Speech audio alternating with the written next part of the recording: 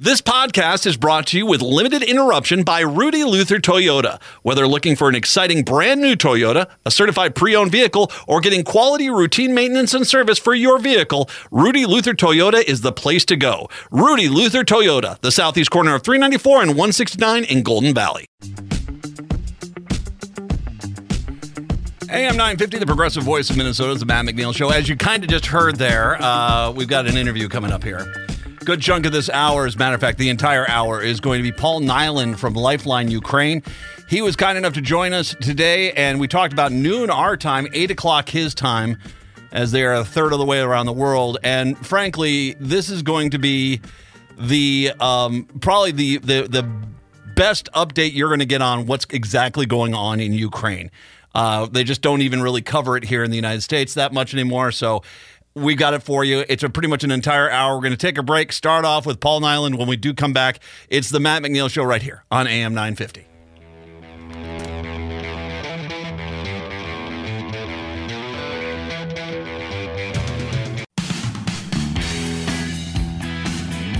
AM 950, the progressive voice of Minnesota, the Matt McNeil Show. It's my absolute privilege to welcome back to the show Paul Niland, who is the founder of Lifeline Ukraine, a great organization in Ukraine offering mental health services and suicide prevention for Ukrainian service members, their families, and basically anyone else that needs it.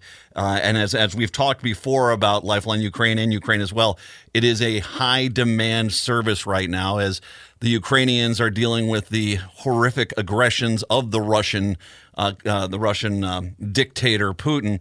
But as if you've been paying attention here, Ukraine is putting on a master's class of how you take down what is supposedly on paper a better force. They are absolutely kicking the Russians' caboose at this point.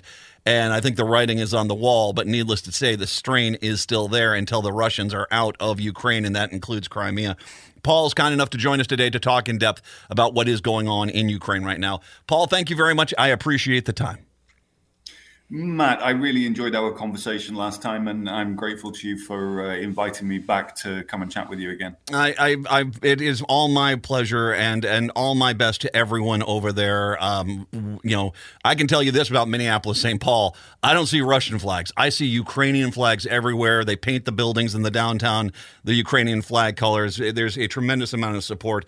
As there should be, because as we remind people, this is Russia just basically trying to steal part of Ukraine away, and Ukraine said enough's enough. And frankly, it has not gone the way the Russians thought it was going to. In the last few months, it's been remarkable how well the Ukrainian forces have done, because they have been able to make some inroads into these areas. And as a matter of fact, it's becoming very clear that the Russians are in big trouble in these occupied territories. So the current situation is, as you described, that the Ukrainians are making inroads into the occupied territories. But if you go back 18 months, it wasn't really Russia's intention then to take a part of Ukraine, as you've just said in your question. Russia wanted to take all of Ukraine. Mm-hmm. They came for Kyiv. They had a plan to end Ukraine's democracy, to terminate the presidency of Zelensky and the legitimate government of Ukraine, and replace them with a Russian hand-picked puppet, right? And that's the essence of what this was about then, was about a battle between democracy and either autocracy or kleptocracy, whichever phrase you prefer. And, then with the early Ukrainian military successes of driving the Russians out of the Kyiv region and the north of the country, putting them back across the border into Belarus, where they'd come from, and then the further phases of the counteroffensives that kicked them out of the Kharkiv region, and then took, and I remember that we talked about this last time as well, and talked about how vastly different those two military operations were, the Kharkiv offensive and the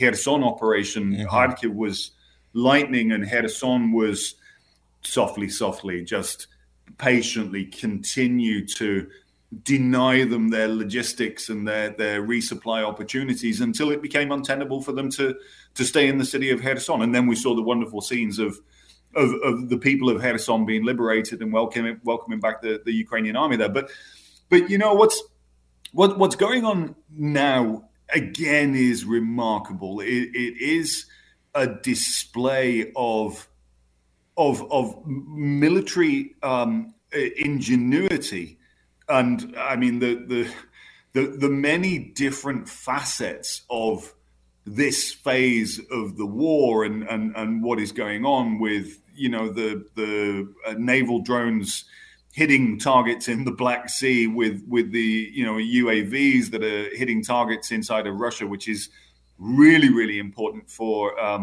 damaging Russia's ability. Like this massive drone strike on the Peskov airport a few days ago took out a bunch of IL-26 military cargo planes, right? And that's what's being used to transport large amounts of men and equipment from remote regions of Russia or from wherever they're being produced towards the front lines. And a big part of that capacity just got taken out. So it's all these different aspects of what is going on with Ukraine's counteroffensive. But what the guys on the ground are doing, if you were to look at the map on CNN International, I'm not sure what they show there on CNN domestically, but you see lots and lots of yellow spots, and they're all along the front line. Ukraine is attacking everywhere on the front line and has been doing so to probe for weaknesses. And in some places, they found them now, and they're exploiting them to some incredible success.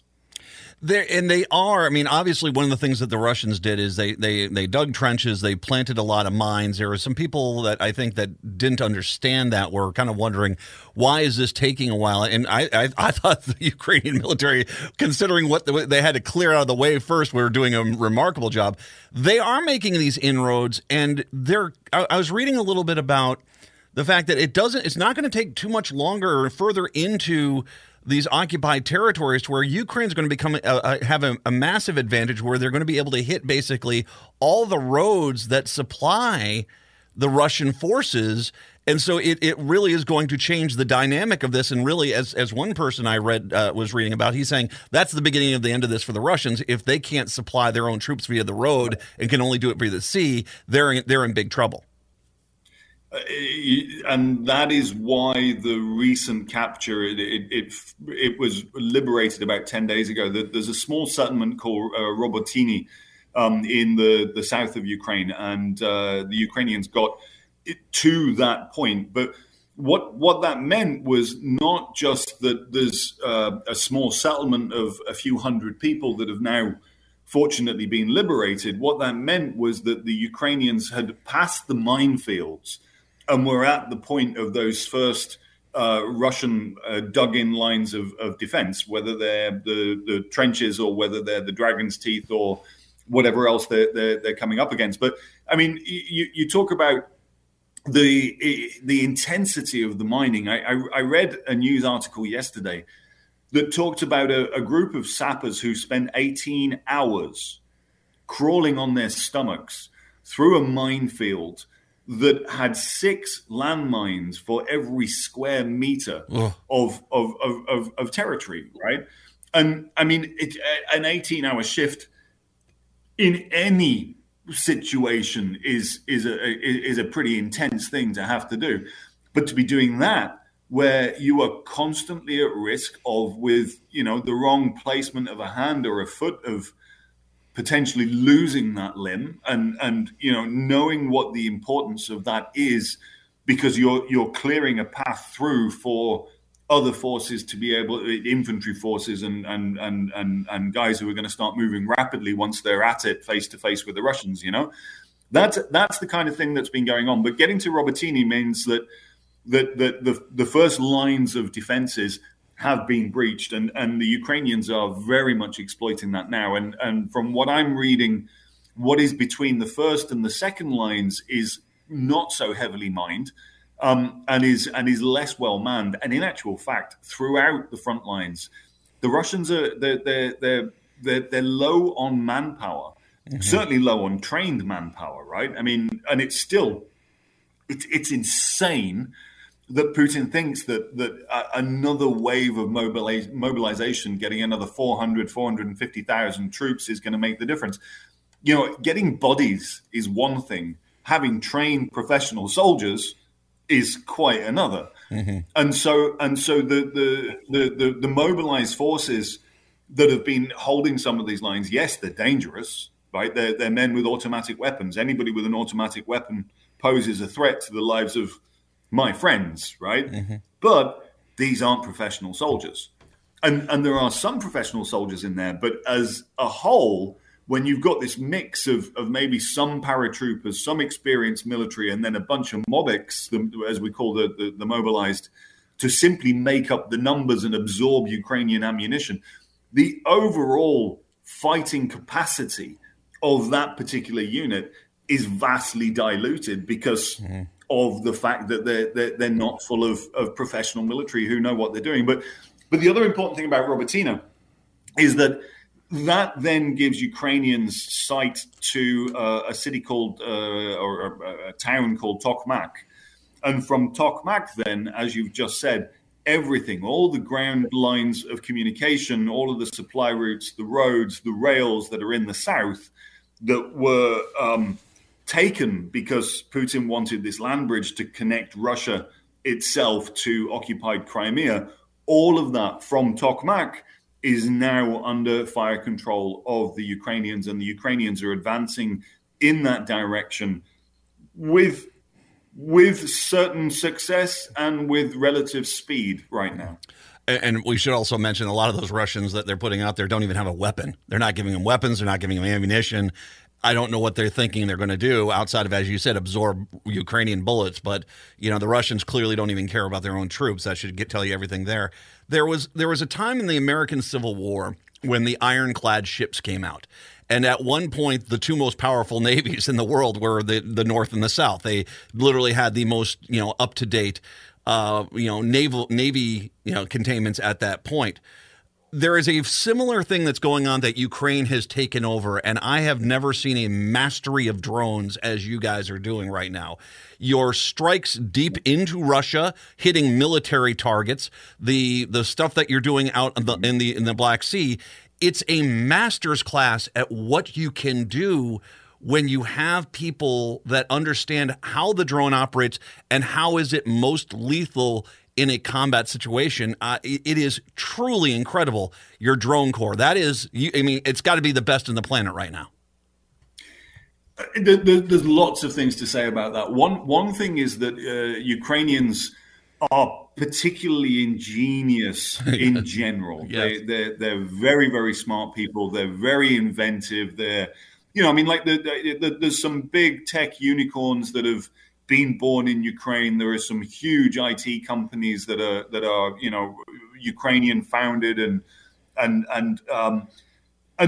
it's an extension of that. And an understanding as well, sadly, that there was no way of achieving air superiority at this phase in the war by expecting modern Western fighter jets to be delivered. We got that message a long time ago. Fortunately, it's now changed. But the only way to achieve air superiority, therefore, was through drone power. And I wrote an article maybe 4 months ago looking at how the counteroffensive was going to begin. And one of the things that I said there is the first thing that you will see is you're going to see a massive wave of drones attacking the Russian positions inside of Ukraine. What I did not predict, and what has been stunning in recent weeks, in actual fact, or months, in fact, this has been going on for, is the attacks inside Russia itself.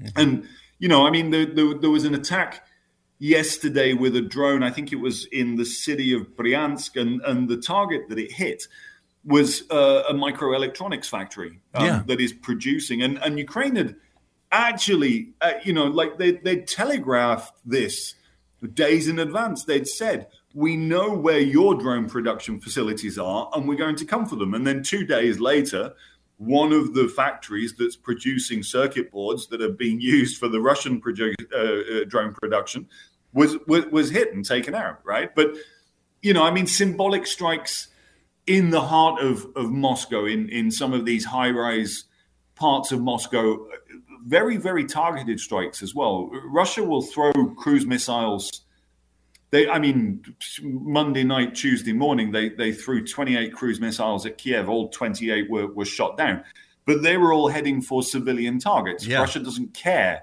about civilian casualties. They want to maximize civilian casualties.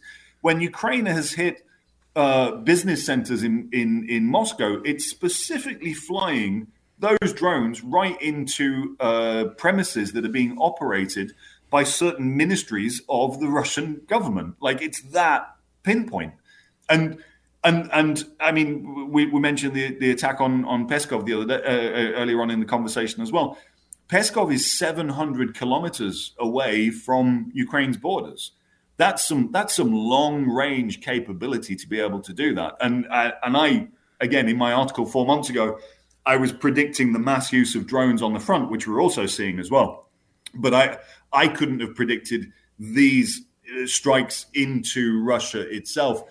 And what it demonstrates so starkly is that Russia is completely incapable of defending its own territory, of defending its own country. And for us, sitting here in Ukraine, when we're seeing these strikes, it's a source of glee, is what it is. Well, and it's as you said, you're restrained. You're hitting specific targets that have military or technological applications.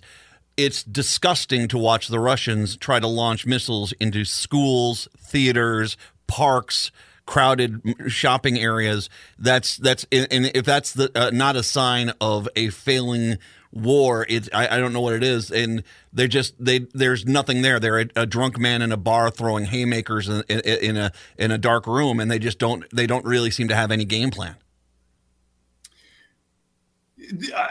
These awful barbaric strikes causing mass casualties on civilian targets. They've been going on since the early days of this phase of the war. That is what they do, and they do it very deliberately. There was recently, about maybe 5 weeks ago, there was a pizza restaurant in a city not far from the front lines called Kramatorsk. And the restaurant was known. It was one of the only places that remained open because, I mean, it is not far away at all from the front lines, potentially within artillery range even. But this pizza place remained open, and it was popular with journalists particularly. And the Russians slammed a massive missile into it and killed. I think the final death toll there was 34 people, including a pair of young girls. They were twins. They were 14 years old, right? There was a very famous Ukrainian writer who'd been working on documenting war crimes, and she was there with a team of journalists from Colombia. And I mean, we saw this time last year, there was a strike on a train station, and that's deliberately targeting women and children who are evacuating. And again, it was an absolute bloodbath, and that's what the Russians do. That is what their warfighting style is about. For Ukraine, as much as there is a deserved animosity between the people of Ukraine and the people of Russia who fail to condemn what their state is doing, Ukraine will still not waste a weapon taking out those either supportive or ambivalent Russian citizens because Ukraine is not interested in that kind of thing, and every single one of our missiles is better spent on hitting an actual military target and something that's going to make a difference in this war. What Russia thinks makes a difference in this war is terrorizing the people of Ukraine. Well, they've learned. Well, maybe they haven't learned, but we have shown in the last 18 months that we will not be terrorized, and we will go about defeating this evil that is attempting to subsume, destroy our country, and genocide the people of the country. I will, one final note here about the military combat, which once again, Ukraine is absolutely doing a magnificent job at this point, a master's class on how you repel a force. I was very interested to see that the Marine landing that you guys had down, I believe it was on the Crimean Peninsula, completely caught the Russians off guard. We're not expecting it. It kind of makes it seem like there's absolutely zero in the way of defense down there, which kind of, I think, kind of opens up the potential of a new front there, because once again, if Russia has to start all of a sudden defending places they haven't even built up to defend, they're in big trouble. Well, I mean, they can't defend the mainland of Russia, right? It was months ago that Russian volunteers who were fighting on the side of Ukraine decided that they would cross into Russia proper. They would cross the actual recognized legitimate Russian-Ukrainian border and say, we're coming. And they were almost unchallenged, as was Prigozhin when he took over the military base in Rostov-on-Don, unchallenged again, and then decided to go from there on a joyride towards Moscow before he aborted that because he did a deal with Putin, and then Putin reneged on the deal and blew his plane out of the sky. But when you talk about the Marine landing, I actually thought you were talking initially about another one. So the one that you mentioned on the Crimean Peninsula was early in the morning of Ukrainian Independence Day, the 24th of August. Yes. And, seeing that news on Independence Day was a big morale boost for everybody here. But yeah, the Ukrainian Marines went ashore. They had a particular target. It was a radar unit, and there were Russian forces who were stationed around it. 30 of them were killed. No Ukrainian casualties were taken. No losses of life were reported. I'm not sure about injuries. And the Ukrainians all exfiltrated afterwards and just told them, we can come and do this. But the other one the one that I thought you were talking about actually was the Ukrainian cross river landing on the left bank of the Dnipro, where they've are in the process of creating a bridgehead at a place called the Kozachyi Lageri, the Cossacks camp. And they've been in there and they haven't been dislodged already for about 3 weeks now, and they keep building up the forces there on the occupied bank of the Kherson Oblast too. So there's lots of fronts and lots of fields opening up. Well, and what you brought up, the crossing that river, that's, once again, there's a lot of signs here that this is going badly for Russia, and it's just a matter of time. But once again, it's the people, it's the military, it's those brave fighters, it's the people that are giving this pretty brilliant game plan, and it's the citizens that are doing this, and that's where all the credit goes. Let's take a quick break. We'll come on back. I want to talk a little bit about some of the other elements of what's going on, life in Ukraine as well, the thoughts on how the U.S. is responding, if it's enough for you guys, and then obviously we'll talk about Lifeline Ukraine. Paul Niland's joining us, the founder of Lifeline Ukraine, 952-946-6205. It's the Matt McNeil Show right here on AM 950. Hey, boy, what you say? AM 950, the progressive voice of Minnesota, the Matt McNeil Show. Paul Niland joining us this hour, talking about the war in Ukraine, stopping the evil forces of the Russians, and, of course, trying to help out the Ukrainian people with Lifeline Ukraine. Paul, I did bring up briefly there Belarus and Hungary. These are two countries. I mean, Hungary is Orbán is basically just saying, if you touch the infrastructure of our gas lines that come into our country, we're going to get involved. That's going to be hilarious to watch. But the Belarusians as well, they of course, obviously, and I'll call it, they're stooges of Putin. What is the Ukrainian thought on those two countries and their stances right now? Because obviously they're border countries, and that is an obvious threat. Belarus has been essentially taken over by the Putin regime because they had a presidential election in August of 2021, which was thoroughly rigged. And then the good people of Belarus finally stood up. They took to the streets, hundreds of thousands of them. They were remarkable scenes. And I mean, I know many Belarusians, and I've followed the situation there very, very closely for a long time.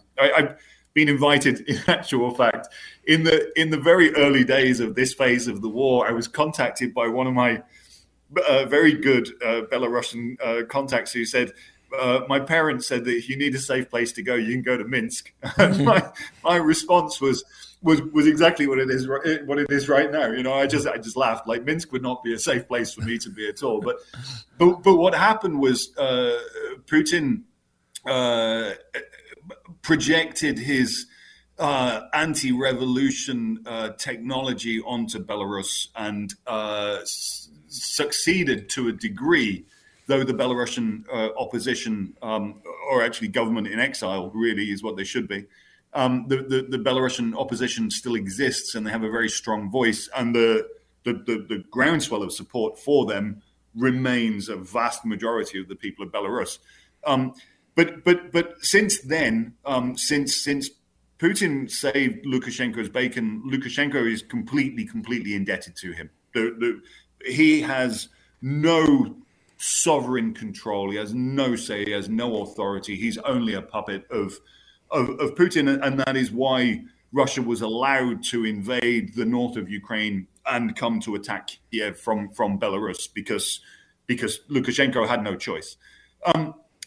Orban and Hungary are a different matter entirely. That's a country that is a member of the EU and of NATO. And both organizations should really be very, very wary of how they are being how they are being undermined from within because of what Orban is doing, and because of how Orban is also very much not just ideologically aligned with Putin, but very much indebted to Putin as well. But it's interesting that you bring that up, because Orban just did a sit-down interview with Tucker Carlson a few days ago, and I watched as far as the first question, and Tucker says, people in America say that the Ukrainians are winning the war. What are your thoughts about that? And Orban says, it's a lie. It's not even a misunderstanding. It's a complete lie, because Russia cannot lose, because Russia has so much more manpower. And again, it goes back to what I said to you there in the first segment before the break, right? You can mobilize another 200, 400,000 people. You can mobilize 1 million people. That doesn't make them trained soldiers. And so what the argument, and that was the only question of the interview that I watched, because I can't stand to watch Tucker Carlson or to listen to Viktor Orban. But the argument that Russia has to win because Russia has more people is simplistic, naive, and plain stupid. If you can't train the people because your officers have been killed, if you have no experienced military because they've all been killed to lead those new recruits, if you cannot equip them, and you mentioned earlier on, Matt, saying that you hear reports of Russians being sent to the front lines that don't even have weapons in some cases. I'm seeing more and more reports. It's hot here in Ukraine at the moment. It's been 34, 35 degrees over the last few days consecutively. It's hot here, and they don't even have water in the trenches. If you can't get water to your frontline troops, your logistics are a big mess.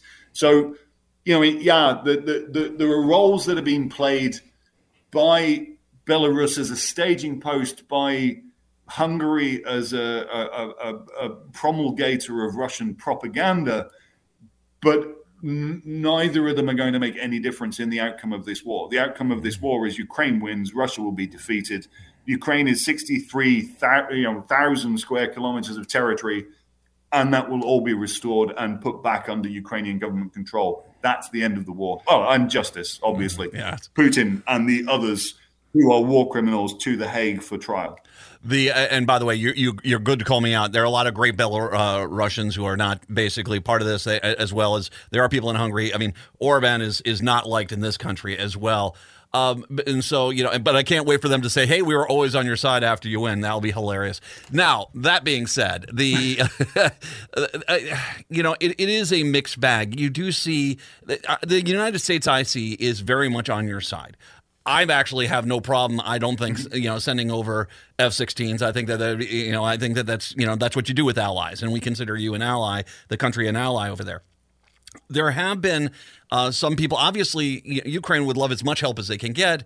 Some people have been critical, saying that they can't do enough, as well as also they've been critical of people like you mentioned, Tucker Carlson, some of the paid off organizations and politicians that are there just to basically be Russian sounding boards. How are the people of Ukraine feeling about the United States? Are they feeling like we're still good allies, or is there just frustration with the lack of more advanced technology and the fact that you do have these clown cars that are running around this country on the side of Russia? So, again, just to briefly touch on Tucker Carlson, Tucker Carlson was declaring 2 months ago that the counteroffensive had, past tense, failed.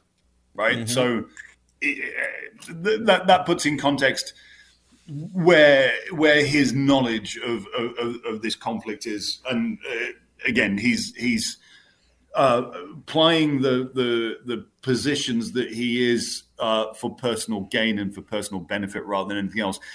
Our feelings towards the United States of America, and I say our because I've been here for 20 years. I consider myself to be Ukrainian.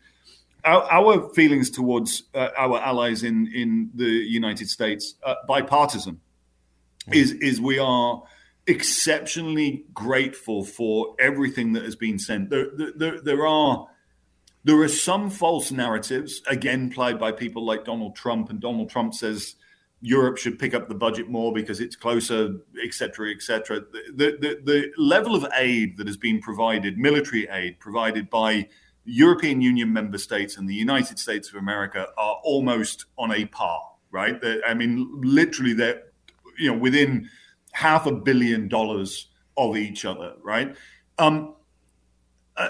So setting aside the nonsense arguments and the falsehoods, but when I said bipartisan, Mitt Romney a few days ago, once again made the point of the value that Americans are actually getting from their investment here. Yes. What support for Ukraine is costing you is 3% of your annual budget, your annual defense budget, 3% of it. And for that, 50% so far of your biggest adversary's military capacity has been eradicated. That, as Mitt Romney said the other day, and many have been saying for months, that is a bargain. Lindsey Graham was here recently as well. He's made exactly the same point. He's exactly right. If I was trying to be completely non-partisan in this, I've just complimented a couple of Republicans. There's a criticism that there are some within the Biden administration who are too timid, who are erring on the side of caution because they fear an escalation. Well, I'm sorry, but Russia's got nothing left to escalate with, other than rhetoric. One of their propagandists, Solovyov, was yesterday talking about destroying the Baltic countries. Well, they're NATO members. You can't and won't get anywhere near them. And if they did that, if Russia were to attack a NATO country, they would be, I said on social media, within days, they would be completely obliterated. Somebody came back to me and quoted actually a general saying, no, this person says it would probably take up to about 2 weeks, right? But that's a fair estimation. But yeah, the timidity from some in the Biden administration, and if we're going to name names, Jake Sullivan is the name that seems to come up most in what I read, as he is the most cautious one. We need longer range strikes. Mm-hmm. We needed to have planes much faster. One of the first articles that I wrote in this phase of the war, and we use that wording because the war has been ongoing. Russia's aggression against Ukraine has been ongoing with a hot war in the Donbass since 2014. But one of the first articles that I wrote, I actually asked the editor not to change the title at all. And the title was, "We're here at the invitation of the legitimate government," right? Because every time Russia was rightly accused of committing war crimes in Syria, that was their only answer. They said, "We are here at the invitation of the legitimate government." I quoted in this article the chapter 51 of the United Nations Charter, which talks about the right of every nation for self-defense and the right of any other nation to contribute to that. And so my article, probably 2 months into this war, was give us airplanes, give us the means to control the skies and to claim air superiority. Ukraine did not have an air force, but could have been supplied with one. And I'm talking about with old Soviet stock as well, like, stuff that is sitting in neighboring Central European states that, they've been operating in their air forces for decades. We could have got that. It didn't happen. We should have had the F-16s agreed much earlier. It didn't happen. We still have not seen the Abrams tanks here. I know that they're complicated pieces of equipment. I know that they're essentially a jet engine with tons of steel and a big gun on the top of it. I get all the logistical issues, but you know what? Don't present to me this is a problem and so no. You present to me this is a problem and this is the solution. Mm-hmm. Because from our perspective, delays, and not just in U.S. Abrams tank, but the Leopard tanks that are produced in Europe as well.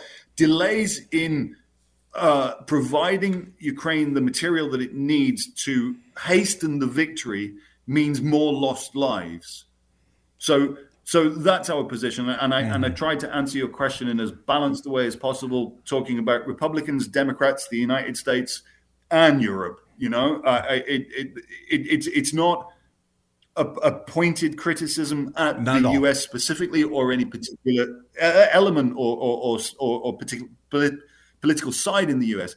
It's to you all. It's to you all. And let's talk about Australia as well. Let's talk about Australia. They've got these brilliant vehicles called Bushmasters, right?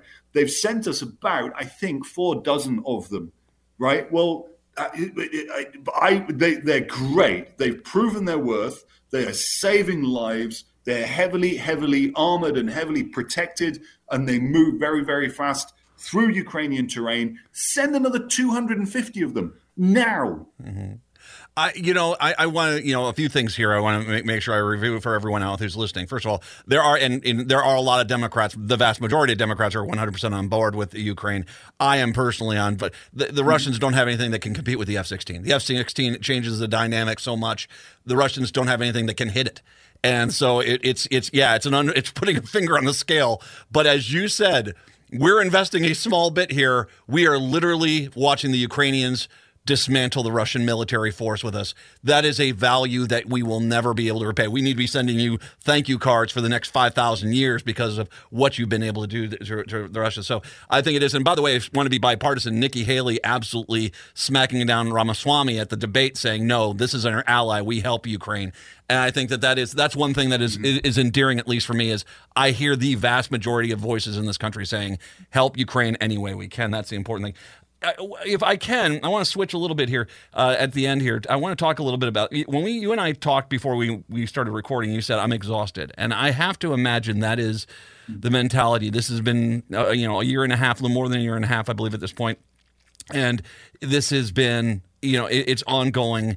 The strains on the Ukrainian people. Talk a little bit about that and how the day-to-day life is going there. Obviously, we talked about the threats of still Russian attacks, but how are the Russian people, the Ukrainian people dealing with the day-to-day element of this war going on?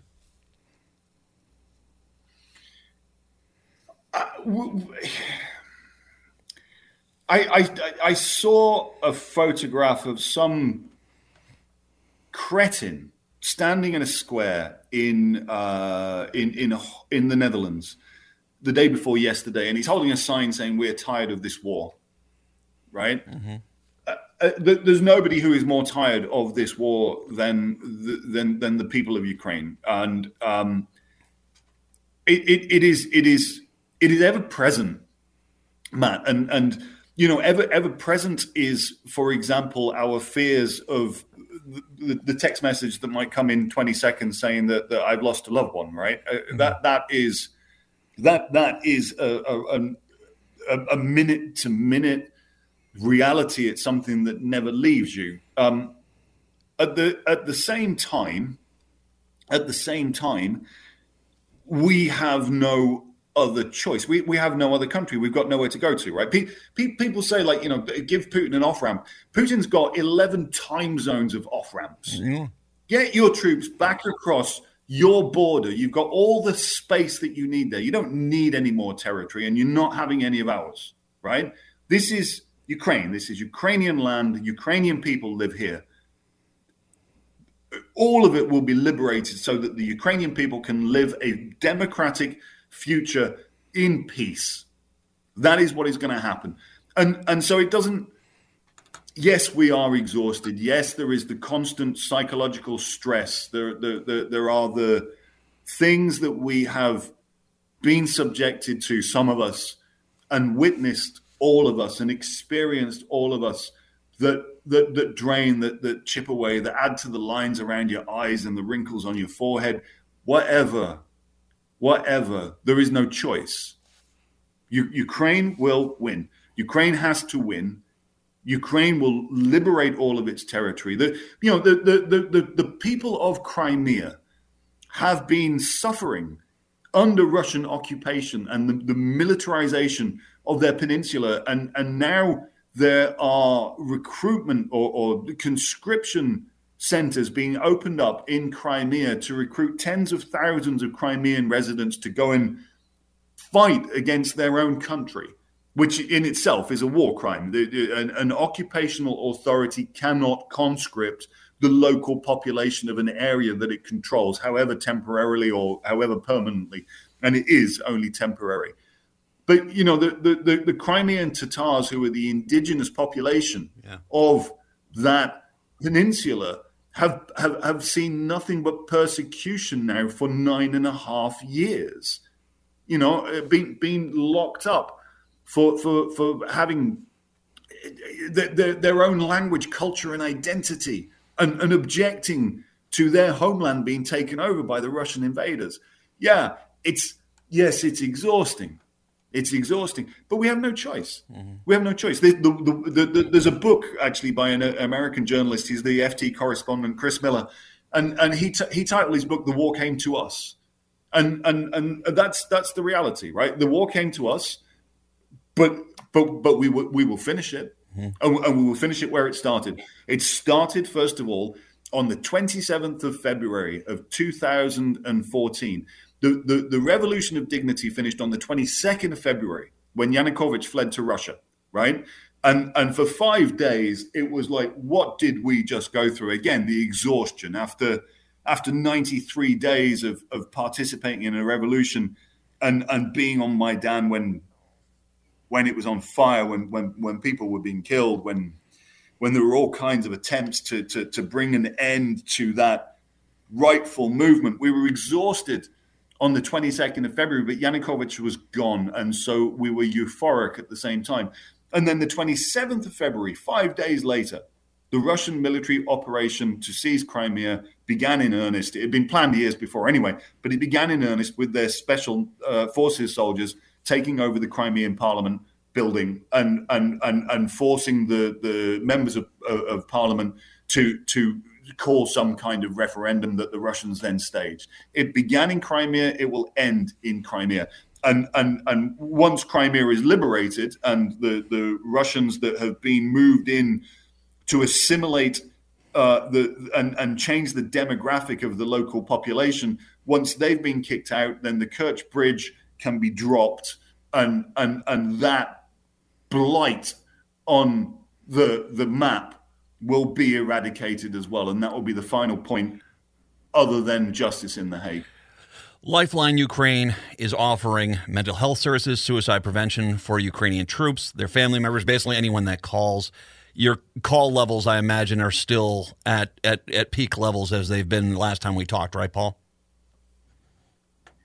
We began Lifeline Ukraine, Matt, as a support service for troops and their family members. We evolved a long time ago to being simply the national suicide prevention hotline for anybody who needs us.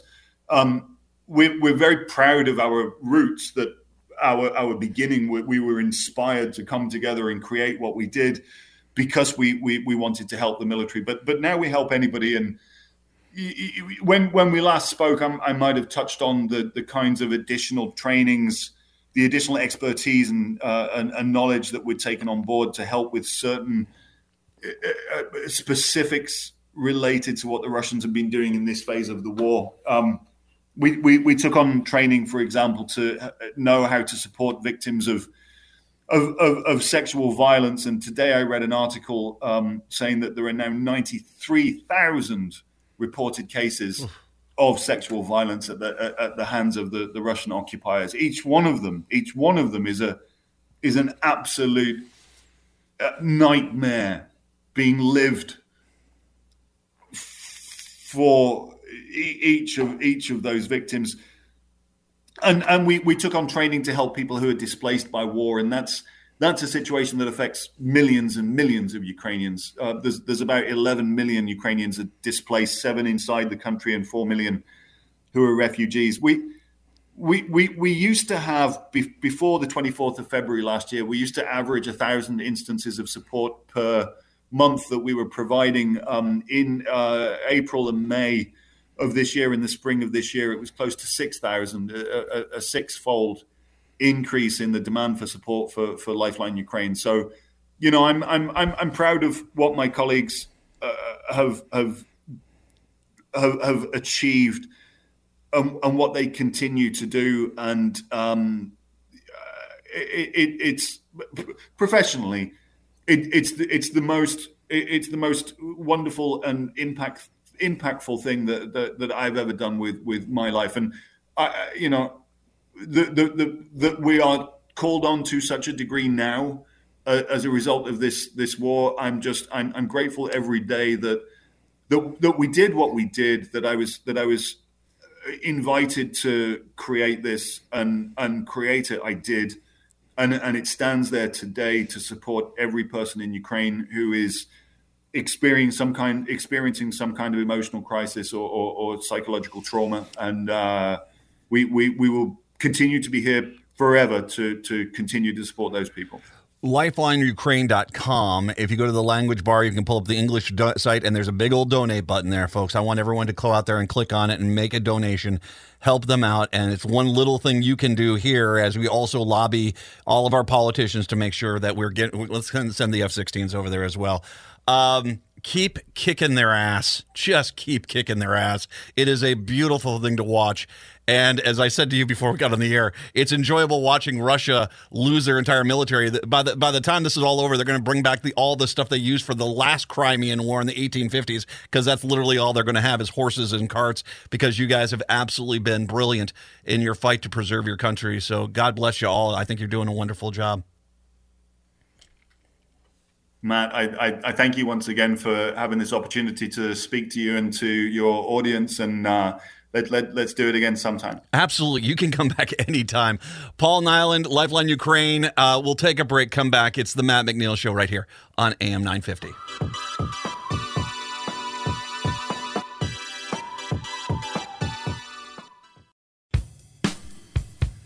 AM 950, the progressive voice of Minnesota, the Matt McNeil Show. Thanks to Paul Niland from Lifeline Ukraine. Help out if you can.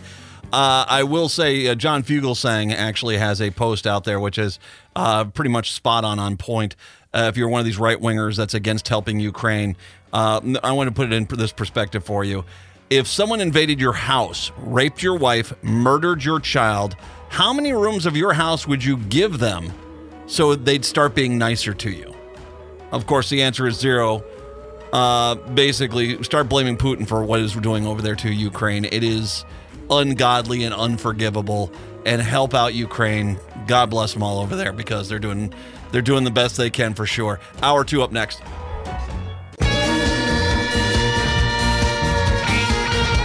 Hour 2 of the show here on your Thursday, which, by the way, is our last day this week. More on that in a second. Matt Brett here today. And that Paul Niland interview. It is really remarkable when you see what they're doing. The thing which is crazy is, I understand bias. I understand favoritism. I understand a lot of these things. But the reality is, when you look at what Ukraine is actually doing, which even the Russians have admitted what's going on. When you see the devastation that has happened, and once again, when Paul mentioned Romney and saying, they've taken out 50%, we've invested 3% of our annual budget, 3% of our annual military budget has gone to Ukraine, and they have taken out 50% of Russia's war capabilities. Not this year, period. They have taken out 50% of Russia's entire war capabilities. And considering Russia's got stuff in Syria right now and they're trying to put stuff into Africa, they don't have that much. That's why Prigozhin was able to basically walk his way to Moscow. That's why the Ukrainians are able to use their drones on military and technology targets to the effect that they have. They don't have anything to knock it down. But it's when you look at what's going on in Ukraine, the fact that they've been able to establish beachheads in these areas that Russia wants to hold on to, the fact that they have been able to break through their lines, and as he says, the Russian forces they have are inexperienced, unarmed, with no food or water. Is it a real surprise? Because the entire Russian military has become one big grift. That of the military budget, Putin and his buddies take 50% of it and give it to themselves. Then the other 50% goes down the line, and they're all taking parts of it, and they're all taking parts of it. And by the time you actually get to building stuff, they don't have anything to maintain anything. All the uniforms and the weapons are sold to the black market. I mean, it is disturbing. And I still think that the remnants of the Wagner Group are planning something. That they basically, what they'll do is just pull them, because I don't think the Wagner troops care any more about Ukraine. I don't think that most of the Russians that are there want anything to do with being in Ukraine. The fact that the Russians are basically trying to force the Crimeans to fight for Russia in Crimea tells you exactly where they're at. I would be shocked. I would be shocked if Russia is still anywhere in Ukraine or Crimea by Christmas.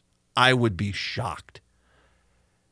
Now, the only question I have is would Putin set off a nuclear disaster at one of the nuclear power plants as he walked out the door, just as well, if you're not going to love me, I will destroy you. Because if you've seen what has been left in some of those towns in Ukraine after the Ukrainians free them, I'm not joking, and this is not making light of what just happened in Florida. They look worse than what just happened to Florida in that hurricane.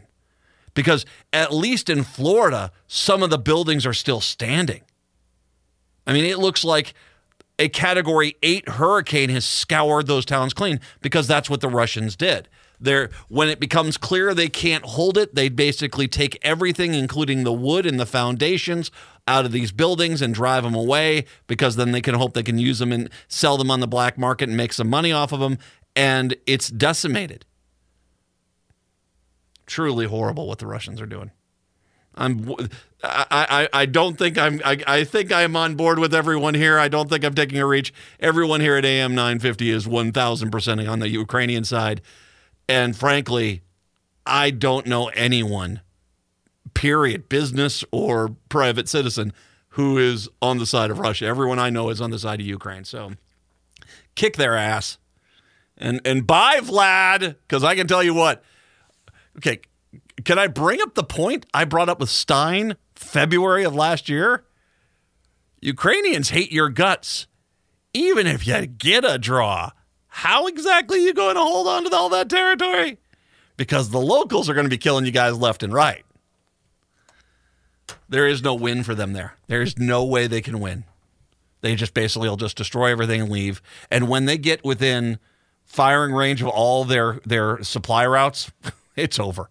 Russia is going to be fleeing like crazy, because they're not going to be spending money sending boats of fuel and food over to Crimea. They're just going to basically cut ties and say good luck.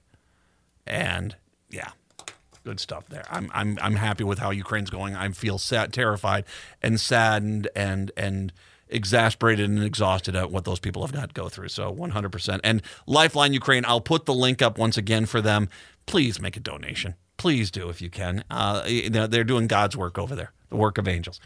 So Brett, what are you doing on your 4-day weekend here? We got you're not coming in tomorrow, are you? I'm probably going to be working remotely, finishing up some weekend stuff. So. But you're not going to be in here. No. Hopefully I won't physically need to have my presence be here. No. Because we are we're slackers. Yeah, we're going to be here. I think we're hardworking. A lot of shows aren't even doing live stuff on Thursdays, at least on other media outlets, I think. So, really? Yeah, that's what I've... How did I get... I don't mind. We did State Fair. I remember we get yanked out there on Labor Day at the State Fair because you have to justify it. That's why it's like people say, do you miss going to the State Fair and broadcasting? Oh, God, no. Although it was nice. The one thing that was nice about when we broadcast at the fair when we used to do that is I could get every one of the food items. I could kind of time my day and stuff like that. Occasionally catch a show out there, Paramore or Rush when they were at the fair. But no, I'm not. I'm going to. I'll be at the fair tomorrow, but that's on my terms. That's on my terms. That's on my terms. Are you going to the fair tomorrow? I'm going to try to hopefully go to the fair because it doesn't look like Sunday or Monday is going to be a fun day to be out there with the weather we're getting. Text me when you get out there, and then we'll meet up, and I'll let you know what food I've tried and what's worthwhile, okay? All right, if you lead me in the right direction. I'll point you that way. Go that way. Yeah. So text me when you get out there. Yeah, I'm looking forward to it. I've also got. I might hit one of the two of the state parks here. Did you notice last night I went out and saw that blue moon, and the bugs were really down. That was nice. I don't know if we've burned them all off the planet. They've all died because of dehydration and heat. But it was actually kind of nice to go out there and look at the blue moon, which was not, by the way, blue. It was just the regular moon color. So they call it a blue moon because it's the second full moon within any given month. That's what technically a blue moon. What's the strawberry moon? Do you know what the strawberry moon is? I do not. Strawberry moon's a full moon on the summer equinox on June 21st, on the longest day of the year. And because it's that time of year, it usually comes up pretty pink. And it does. It's a strawberry moon. I like the strawberry moon. I didn't know that. There you go. Watch for that next June. There's also something called the beaver moon, which okay, tell me more. I'm intrigued. I think it has something to do with September. I bet it does. Dang right it does, man. September is a dirty, dirty month. I'll figure out what that is. I'll see if I can do a search.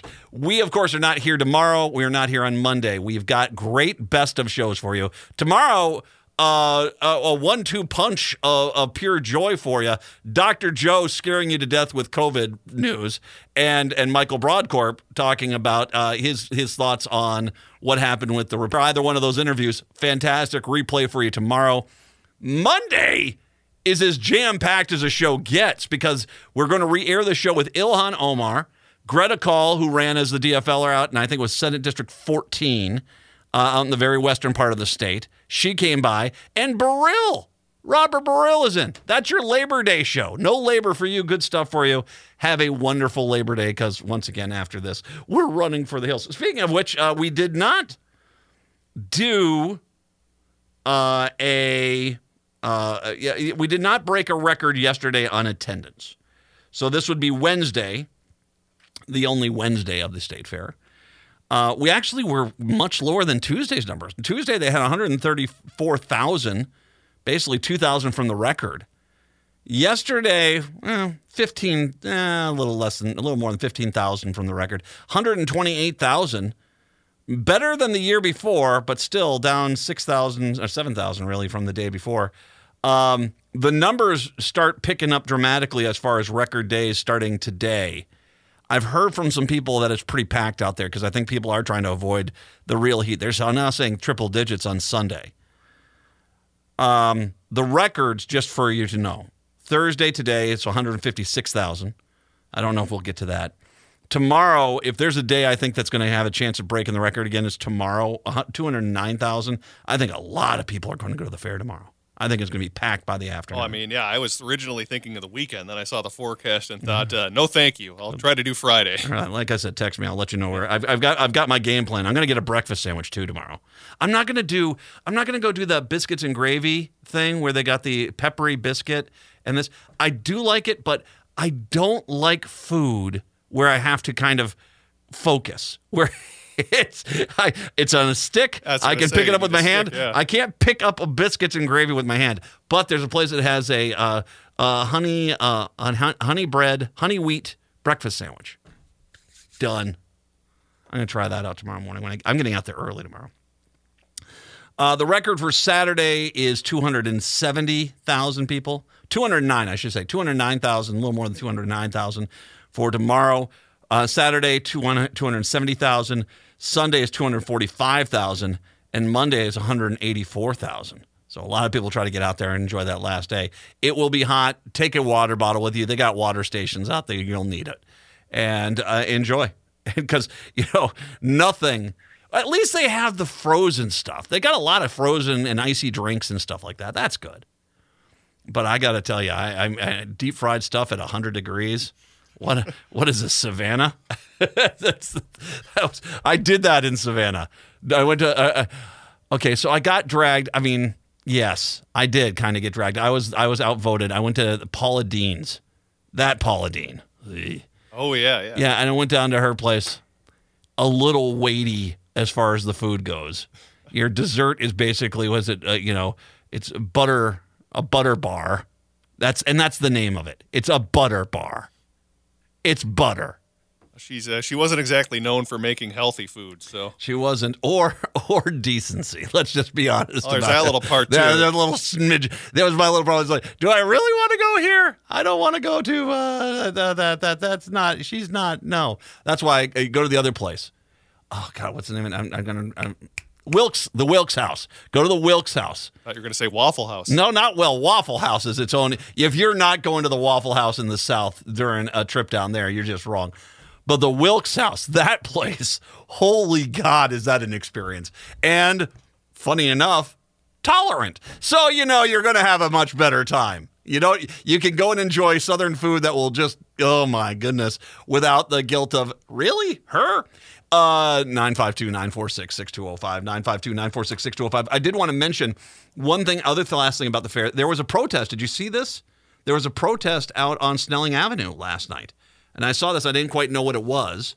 I didn't know if it was, what the case was.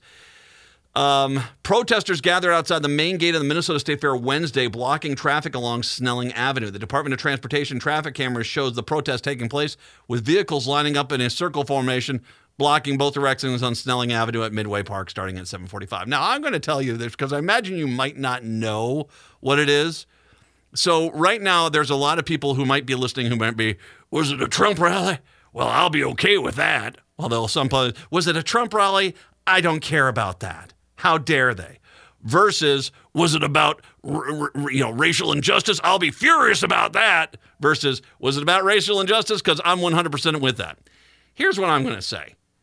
I don't care who you're protesting. It's, you're going to get attention if you do this. I'm guessing that's the point. You're definitely going to get attention. I don't know if it wins so many people over to your cause. How about I say it like that? Regardless if it's right wing or left wing. And we open the envelope. It indeed happened to be with the Black Lives Matter Minnesota on Facebook. The Great Justice Get-Together was centered around the death of Marcus Golden. He was killed by St. Paul police in 2015. That was the point of that. As well as also with Jacksonville. I'll talk about that in a second. The protest was initially organized to call out the St. Paul Police Department lies, murder, and alleged cover-up surrounding Golden's death. The St. Paul approved a $1.3 million settlement to Golden's family in January.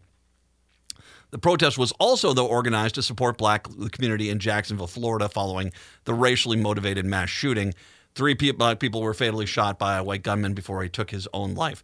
I think we all can agree that that's something that needs to be addressed, and there needs to be a lot of attention towards that.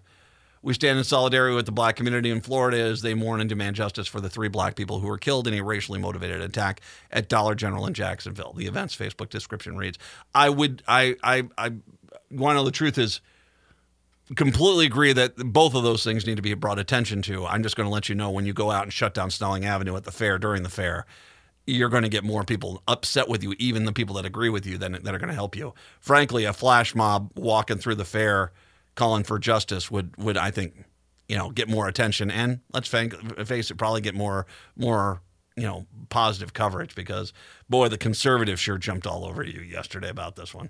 952-946-6205, 952-946-6205. We'll take a break. Come on back. I'm going to get back into this police officers and school resource officer story, because this is the story that just doesn't want to die at this point. We'll talk about that. It's the Matt McNeil Show right here on AM 950.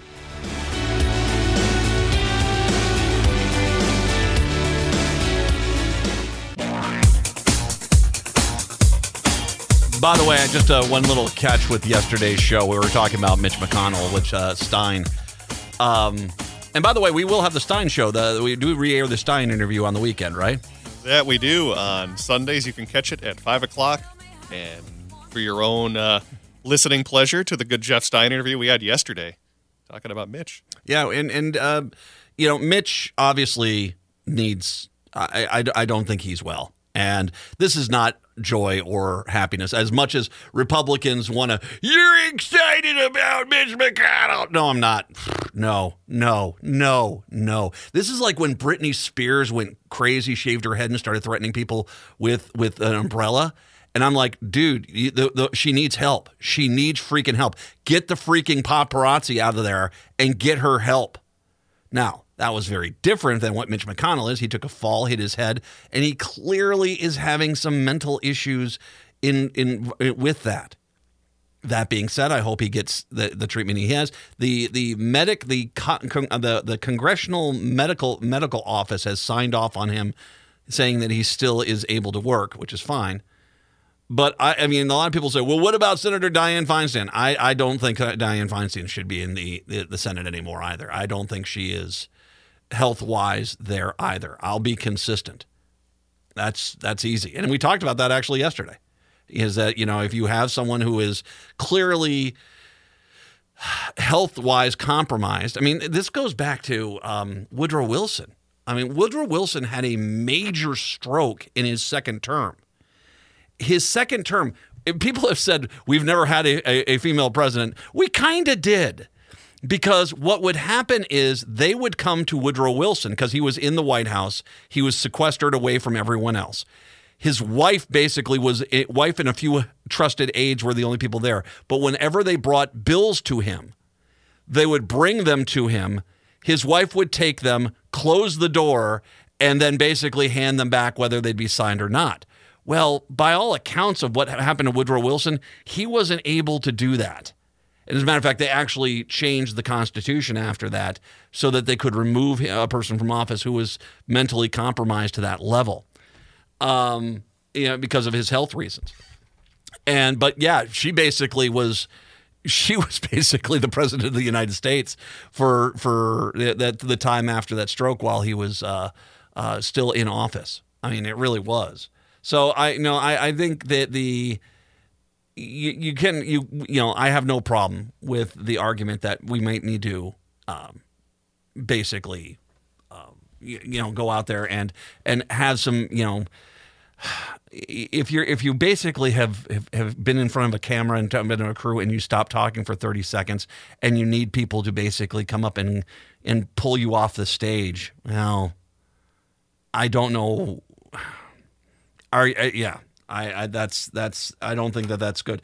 And I'm saying this with as a Christian, you need help, and by all means get it. And you are a senator, the taxpayers will pay for it. By all means, have no problem with that.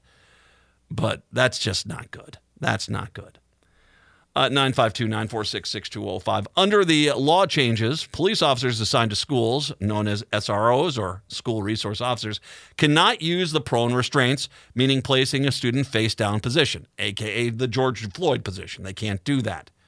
That's what this new law says. In addition, the new law says they cannot inflict any form of physical holding that restricts or impairs a pupil's ability, a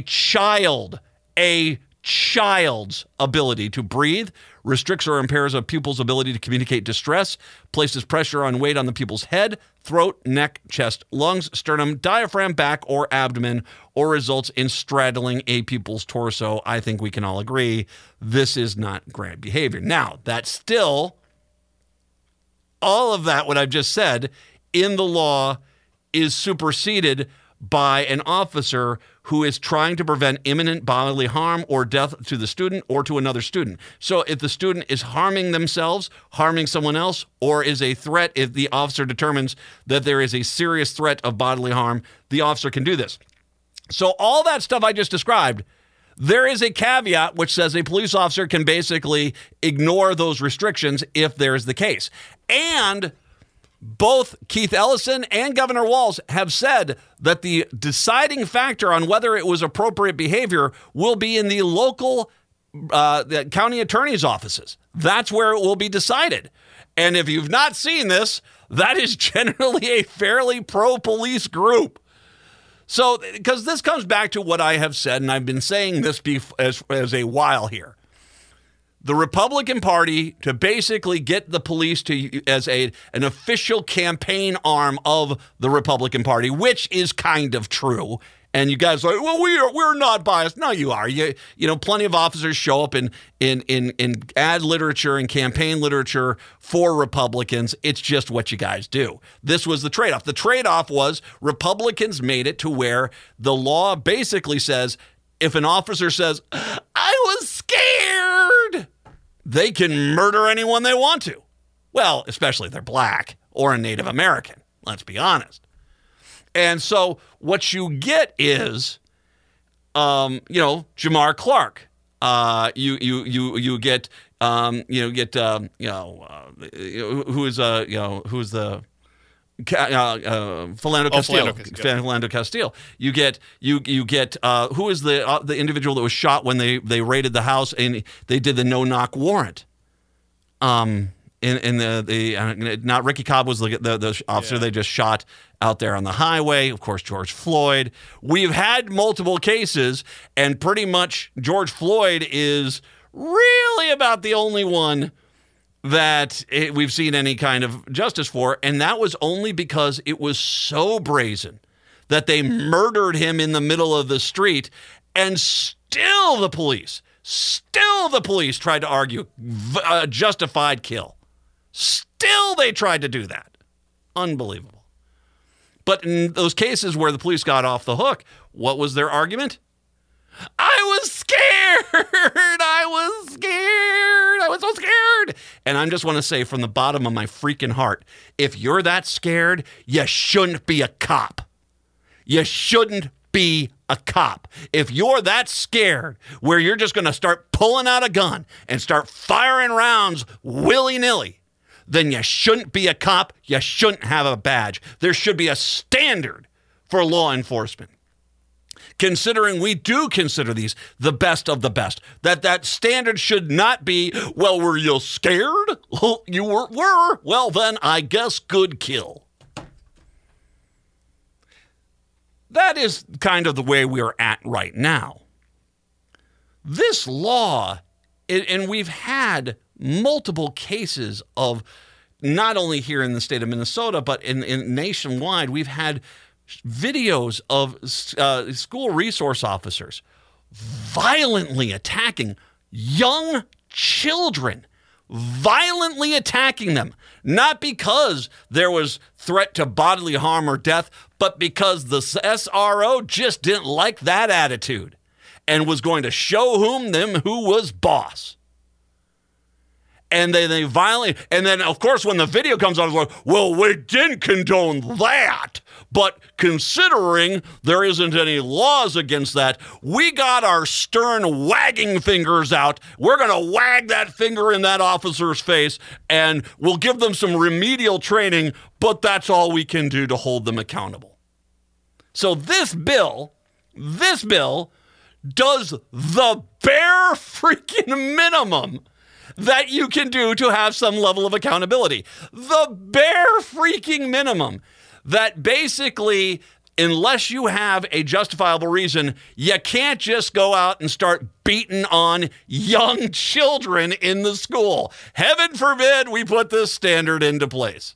But yet, this minimal standard is infuriating much of the law enforcement because, let's be honest, what the real problem is they want to be able to, if they do beat the living daylights out of a young child without cause, they want to be able to have the standard of, well, we got our stern wagging fingers out and we're going to give him some remedial training. Oh, there'll be a letter in his file. He'll learn his lesson and we'll have him back on the job tomorrow. That's what that is about. They want to have zero accountability, zero consequences when they do this.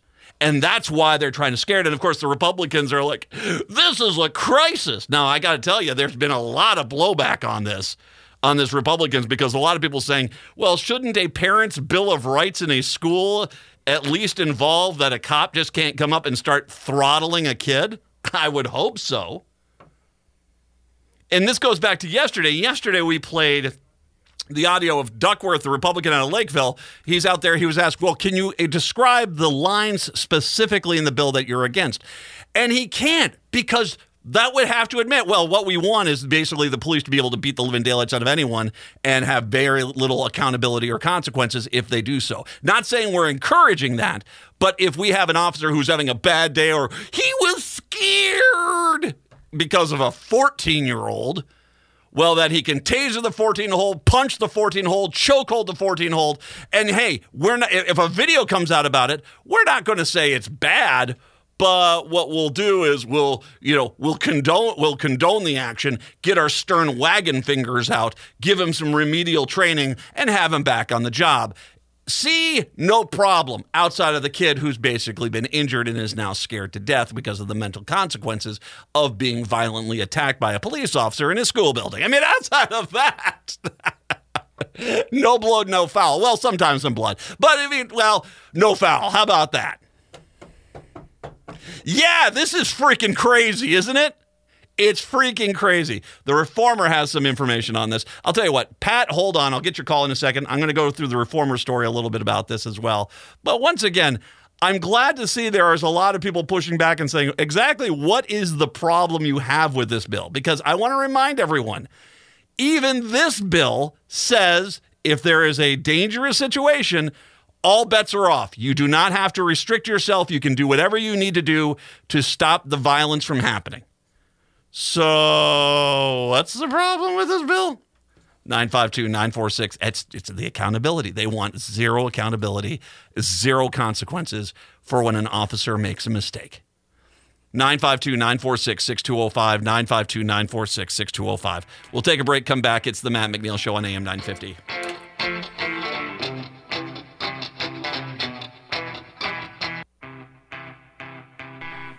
AM 950, the progressive voice of Minnesota. It's the Matt McNeil Show. 952-946-6205. Pat in Minneapolis has been kind enough to wait on hold. Thanks, Pat. Welcome on into the show.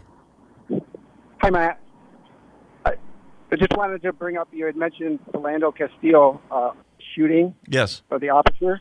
And I believe that officer was not white. Am I correct? Yanez, I do believe he was not white. I'm not sure exactly his nationality or his ethnic history, but I do believe he was Officer Yanez was, I believe, not Caucasian. Okay, and then also there was a black. But by the way, Pat, by the way, I want to make sure I mention the fact that he still did use that "I was scared" argument.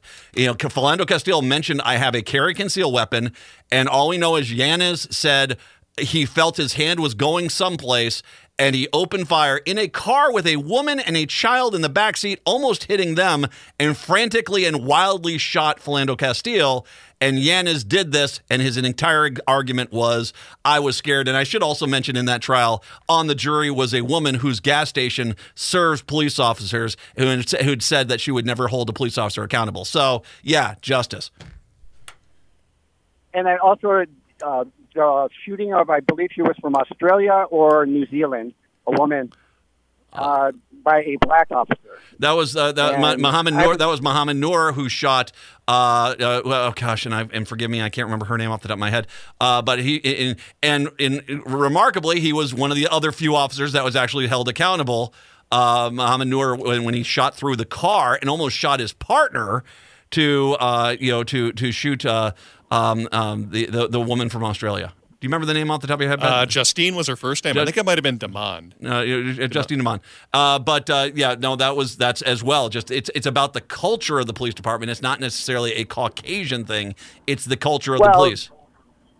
But you kind of kept saying about Caucasian cops. I didn't say. Did I say Caucasian? I don't think I ever once. No. I don't think I ever, Pat, said Caucasian cops. Brett, did I ever say Caucasian cops? I don't believe so. No, I don't. I just said cops, right?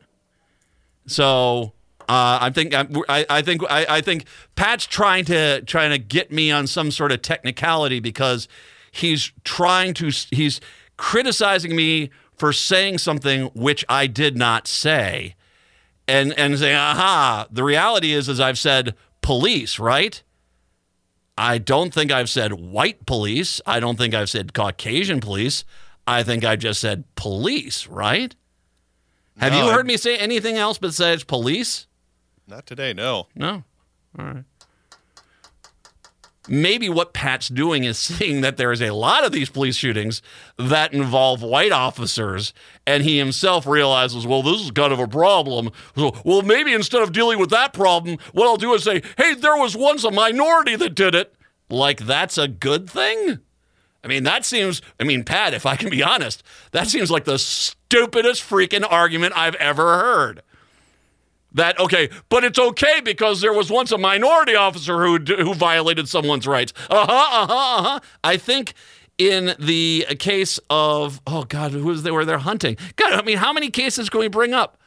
The guy that was found not guilty on Lake Street when they open up fire on him and without announcing who they were.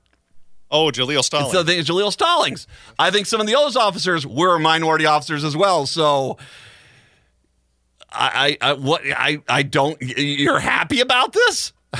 I don't quite, Pat. I don't quite know where you're going with that. But when police are violent, regardless of their race, that's a bad thing. You seeing all the vast majority of them being white officers, which they are, and saying to yourself, well, minority officers are do you think I'm going to run to the side of a minority officer who's violently murdering somebody? Say, justified? What are you talking about? Justine Demond, you're right. That was right. But dear Lord, listen to how many cases I can bring up. And this is all within the last 10 years in this damn town. But no, Pat, he only seems to be bothered by it when there's a minority officer involved, I guess. I don't know. Where were you going with that, Pat? I know, I don't bother calling back. I don't really care to hear. But no, for the record, we've just been talking about police brutality. I don't think I've ever brought up white police brutality. That's what you did, Pat. Swing and a miss. 952-946-6205. 952-946-6205. So Republicans say the problem with the law is that if a school resource officer can only intervene in a conflict once it escalates to the point of being imminent bodily harm. Yeah. So it means you just can't go up there and start pounding on some kid you think is going to do something wrong. So yeah, I think that's kind of the intent of the law, right? This is Lisa DeMuth, the Republican from Cold Spring. I want to know that there's a school employee that can step in before we're talking about bodily harm or death with one of our students or one of the staff. No, okay, what you don't seem to understand is if the police officer has determined that there's a threat of bodily harm or death, they can step in before the bodily harm or death happens. They can make that determination. And by the way, all these restrictions go out the window and they can do whatever they need to do to stop the bodily harm or the death. What this doesn't do is like that one case where the police officer basically violently threw the girl who was all she was doing was sitting in her desk. And when he said, I want you to get up and move, and she didn't, he violently picked up the desk, threw her to the ground in the desk, and then violently grabbed her by the head and dragged her out and threw her across. In that case, even though that they were upset about it, most of the punishment was waggy finger. Well, actually, I do think they did fire that guy, but only after a video showed what he'd done. I think their first argument was, well, we talked to him and we wagged our fingers pretty strongly and basically gave him some remedial training. Oh, wait, there's a video? Oh, well, no, he's gone now. No, hey, whoa. Hey, now he crossed a line by publicly embarrassing the police department that was trying to defend him.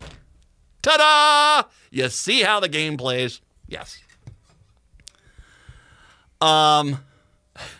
This is so the Demuth puts this whole thing out there. It's like, well, we should stop it, which you can. It just is that they have to have justification, which that'll be up to the county attorney, which for the most part are pro-cop, which means there's really not a problem here, is there? The law change only applies to officers who have contracts with school districts, so officers who are called to the school aren't bound by the new restrictions. So there's that. They can basically pound on any student they want to if they're called to the school.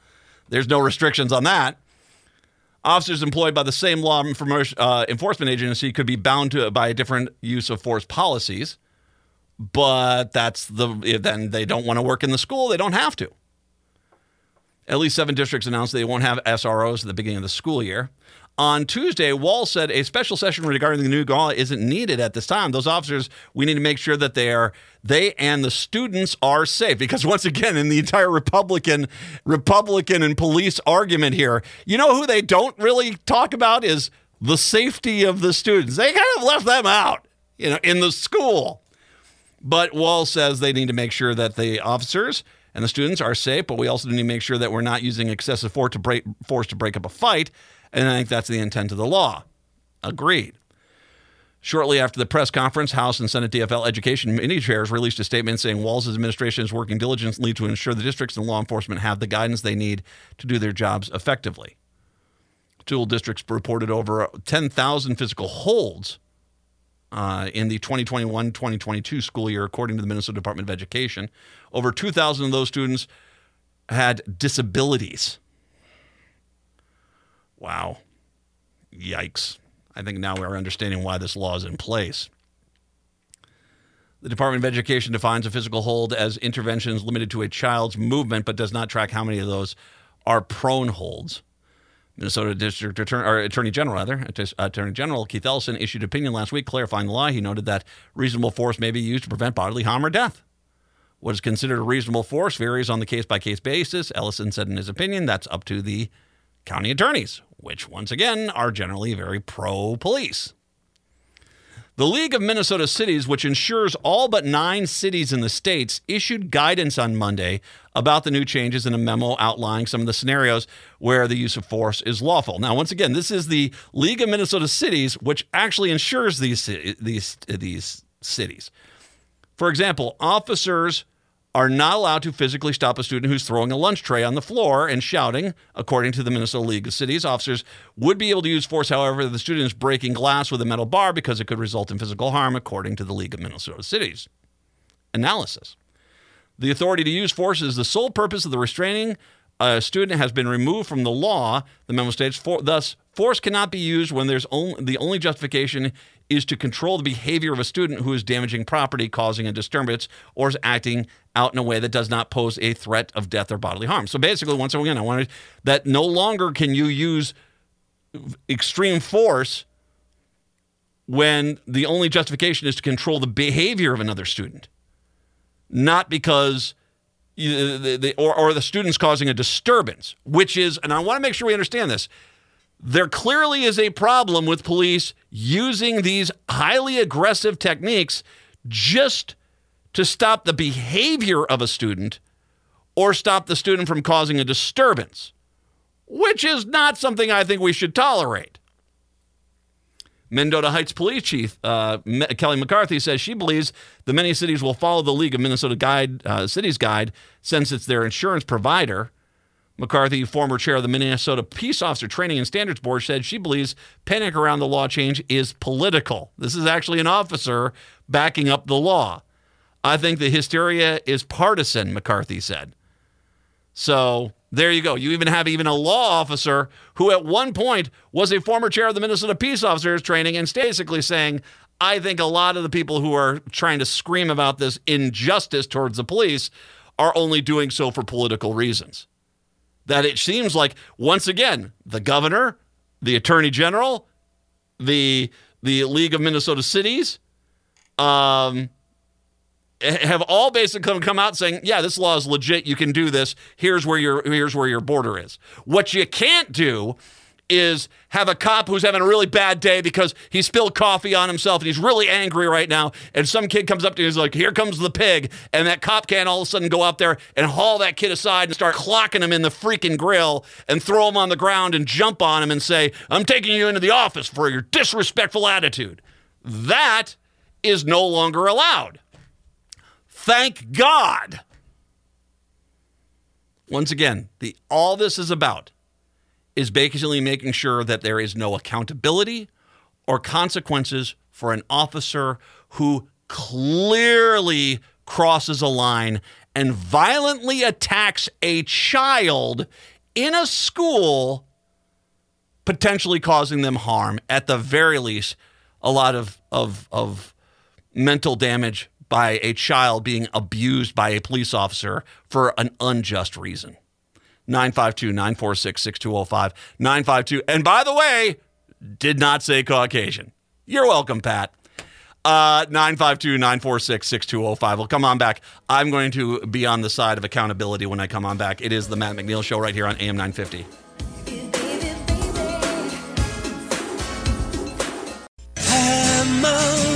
AM 950, the progressive voice of Minnesota. It's the Matt McNeil Show. 952-946-6205. 952-946-6205. By the way, it also tells you a lot about Pat, that's where his mind went, about who needs to be reined in and what officers need to be able to do that. I gotta tell you, at least I don't know exactly what that dude was thinking, but I got some real strong suspicions.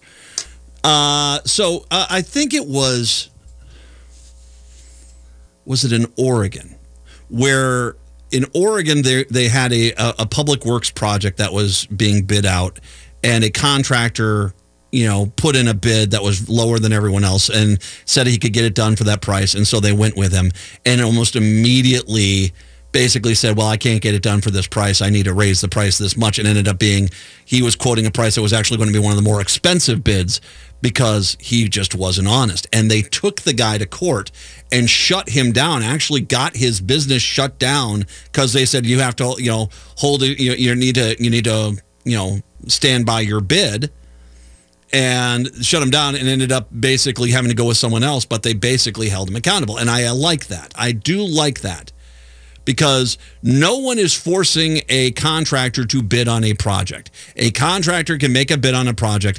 And part of the problem with contractor bids on project nowadays, I can say this as I was on my city's planning and zoning committee for 4 years, is that a lot of them will make a low bid saying, well, I'm already planning on basically asking for more money later. And frankly, I got tired of it, and I think that if you make a bid for a project and your bid's accepted, well, that's what you should bid for. In the case of the Southwest Light Rail line, I have been very vocal. I don't think that the company that got the bid to build the Southwest Light Rail line did any of their due diligence on what it would cost to actually build the Southwest Light Rail line. Now, there was one sound wall that needed to go up or a safety wall between the light rail line and a train line in Minneapolis. Okay, fine. I have no problem with that. That's after the fact. Oh, this is probably going to be the safer way. Cool. But there was a transit station that was built in Eden Prairie that wasn't part of this bill. And still, someone needs to explain to me why the taxpayers are on the hook for that. And then there is, well, the whole cost of building the tunnel in the Cedar Lake of the Isles area. And basically this guy coming back saying, well, it's going to be much more expensive than we thought. Well, then you didn't do your due diligence. I think you have to hold them to it. Brad Tabke, a DFLer from Shakopee, a great representative too, and a big fan of his. Tabke said he was talking to Eyewitness News. He asked the Met Council how much the Southwest Light Rail budget deficit will be and said he was told to be in the neighborhood of $400 million. This comes a week after the Met Council management announced it had reached an agreement with Hennepin County to split the cost, fixing the budget gap 55-45, but no exact deficit numbers were given at the time. Since then, Tabke says he's got a breakdown of what the 55-45 split looks like in an actual dollar amounts. Yes, somewhere in the upper $180 to $200 million is what the Met Council portion of this will be in the end. He said in Hennepin County's portion of the deficit will be about the same. That would put the estimated Southwest Light Rail project deficit somewhere between $360 million and $400 million. Tabke, who is the vice chair of the House Transportation Committee, said the estimated $200 million is going to help balance the SL deficit, would mean almost certain delays for transit projects in other 6 metro area counties that were represented by the Met Council, adding rapid bus transit routes, micro-transit, and pieces that would already help transit in its final mile for transit to make sure that we have the transit system that works for everyone around the region. It will be delayed, said Tabke. The Met Council spokesperson declined to comment on Tabke's estimates, but said there would be more definitive Southwest Light Rail budget numbers. Met Council Committee as a whole is expected to hear more of the details in the next meeting on September 6th. I think you hold the contractor accountable to their budget. If it costs more, they should have anticipated that.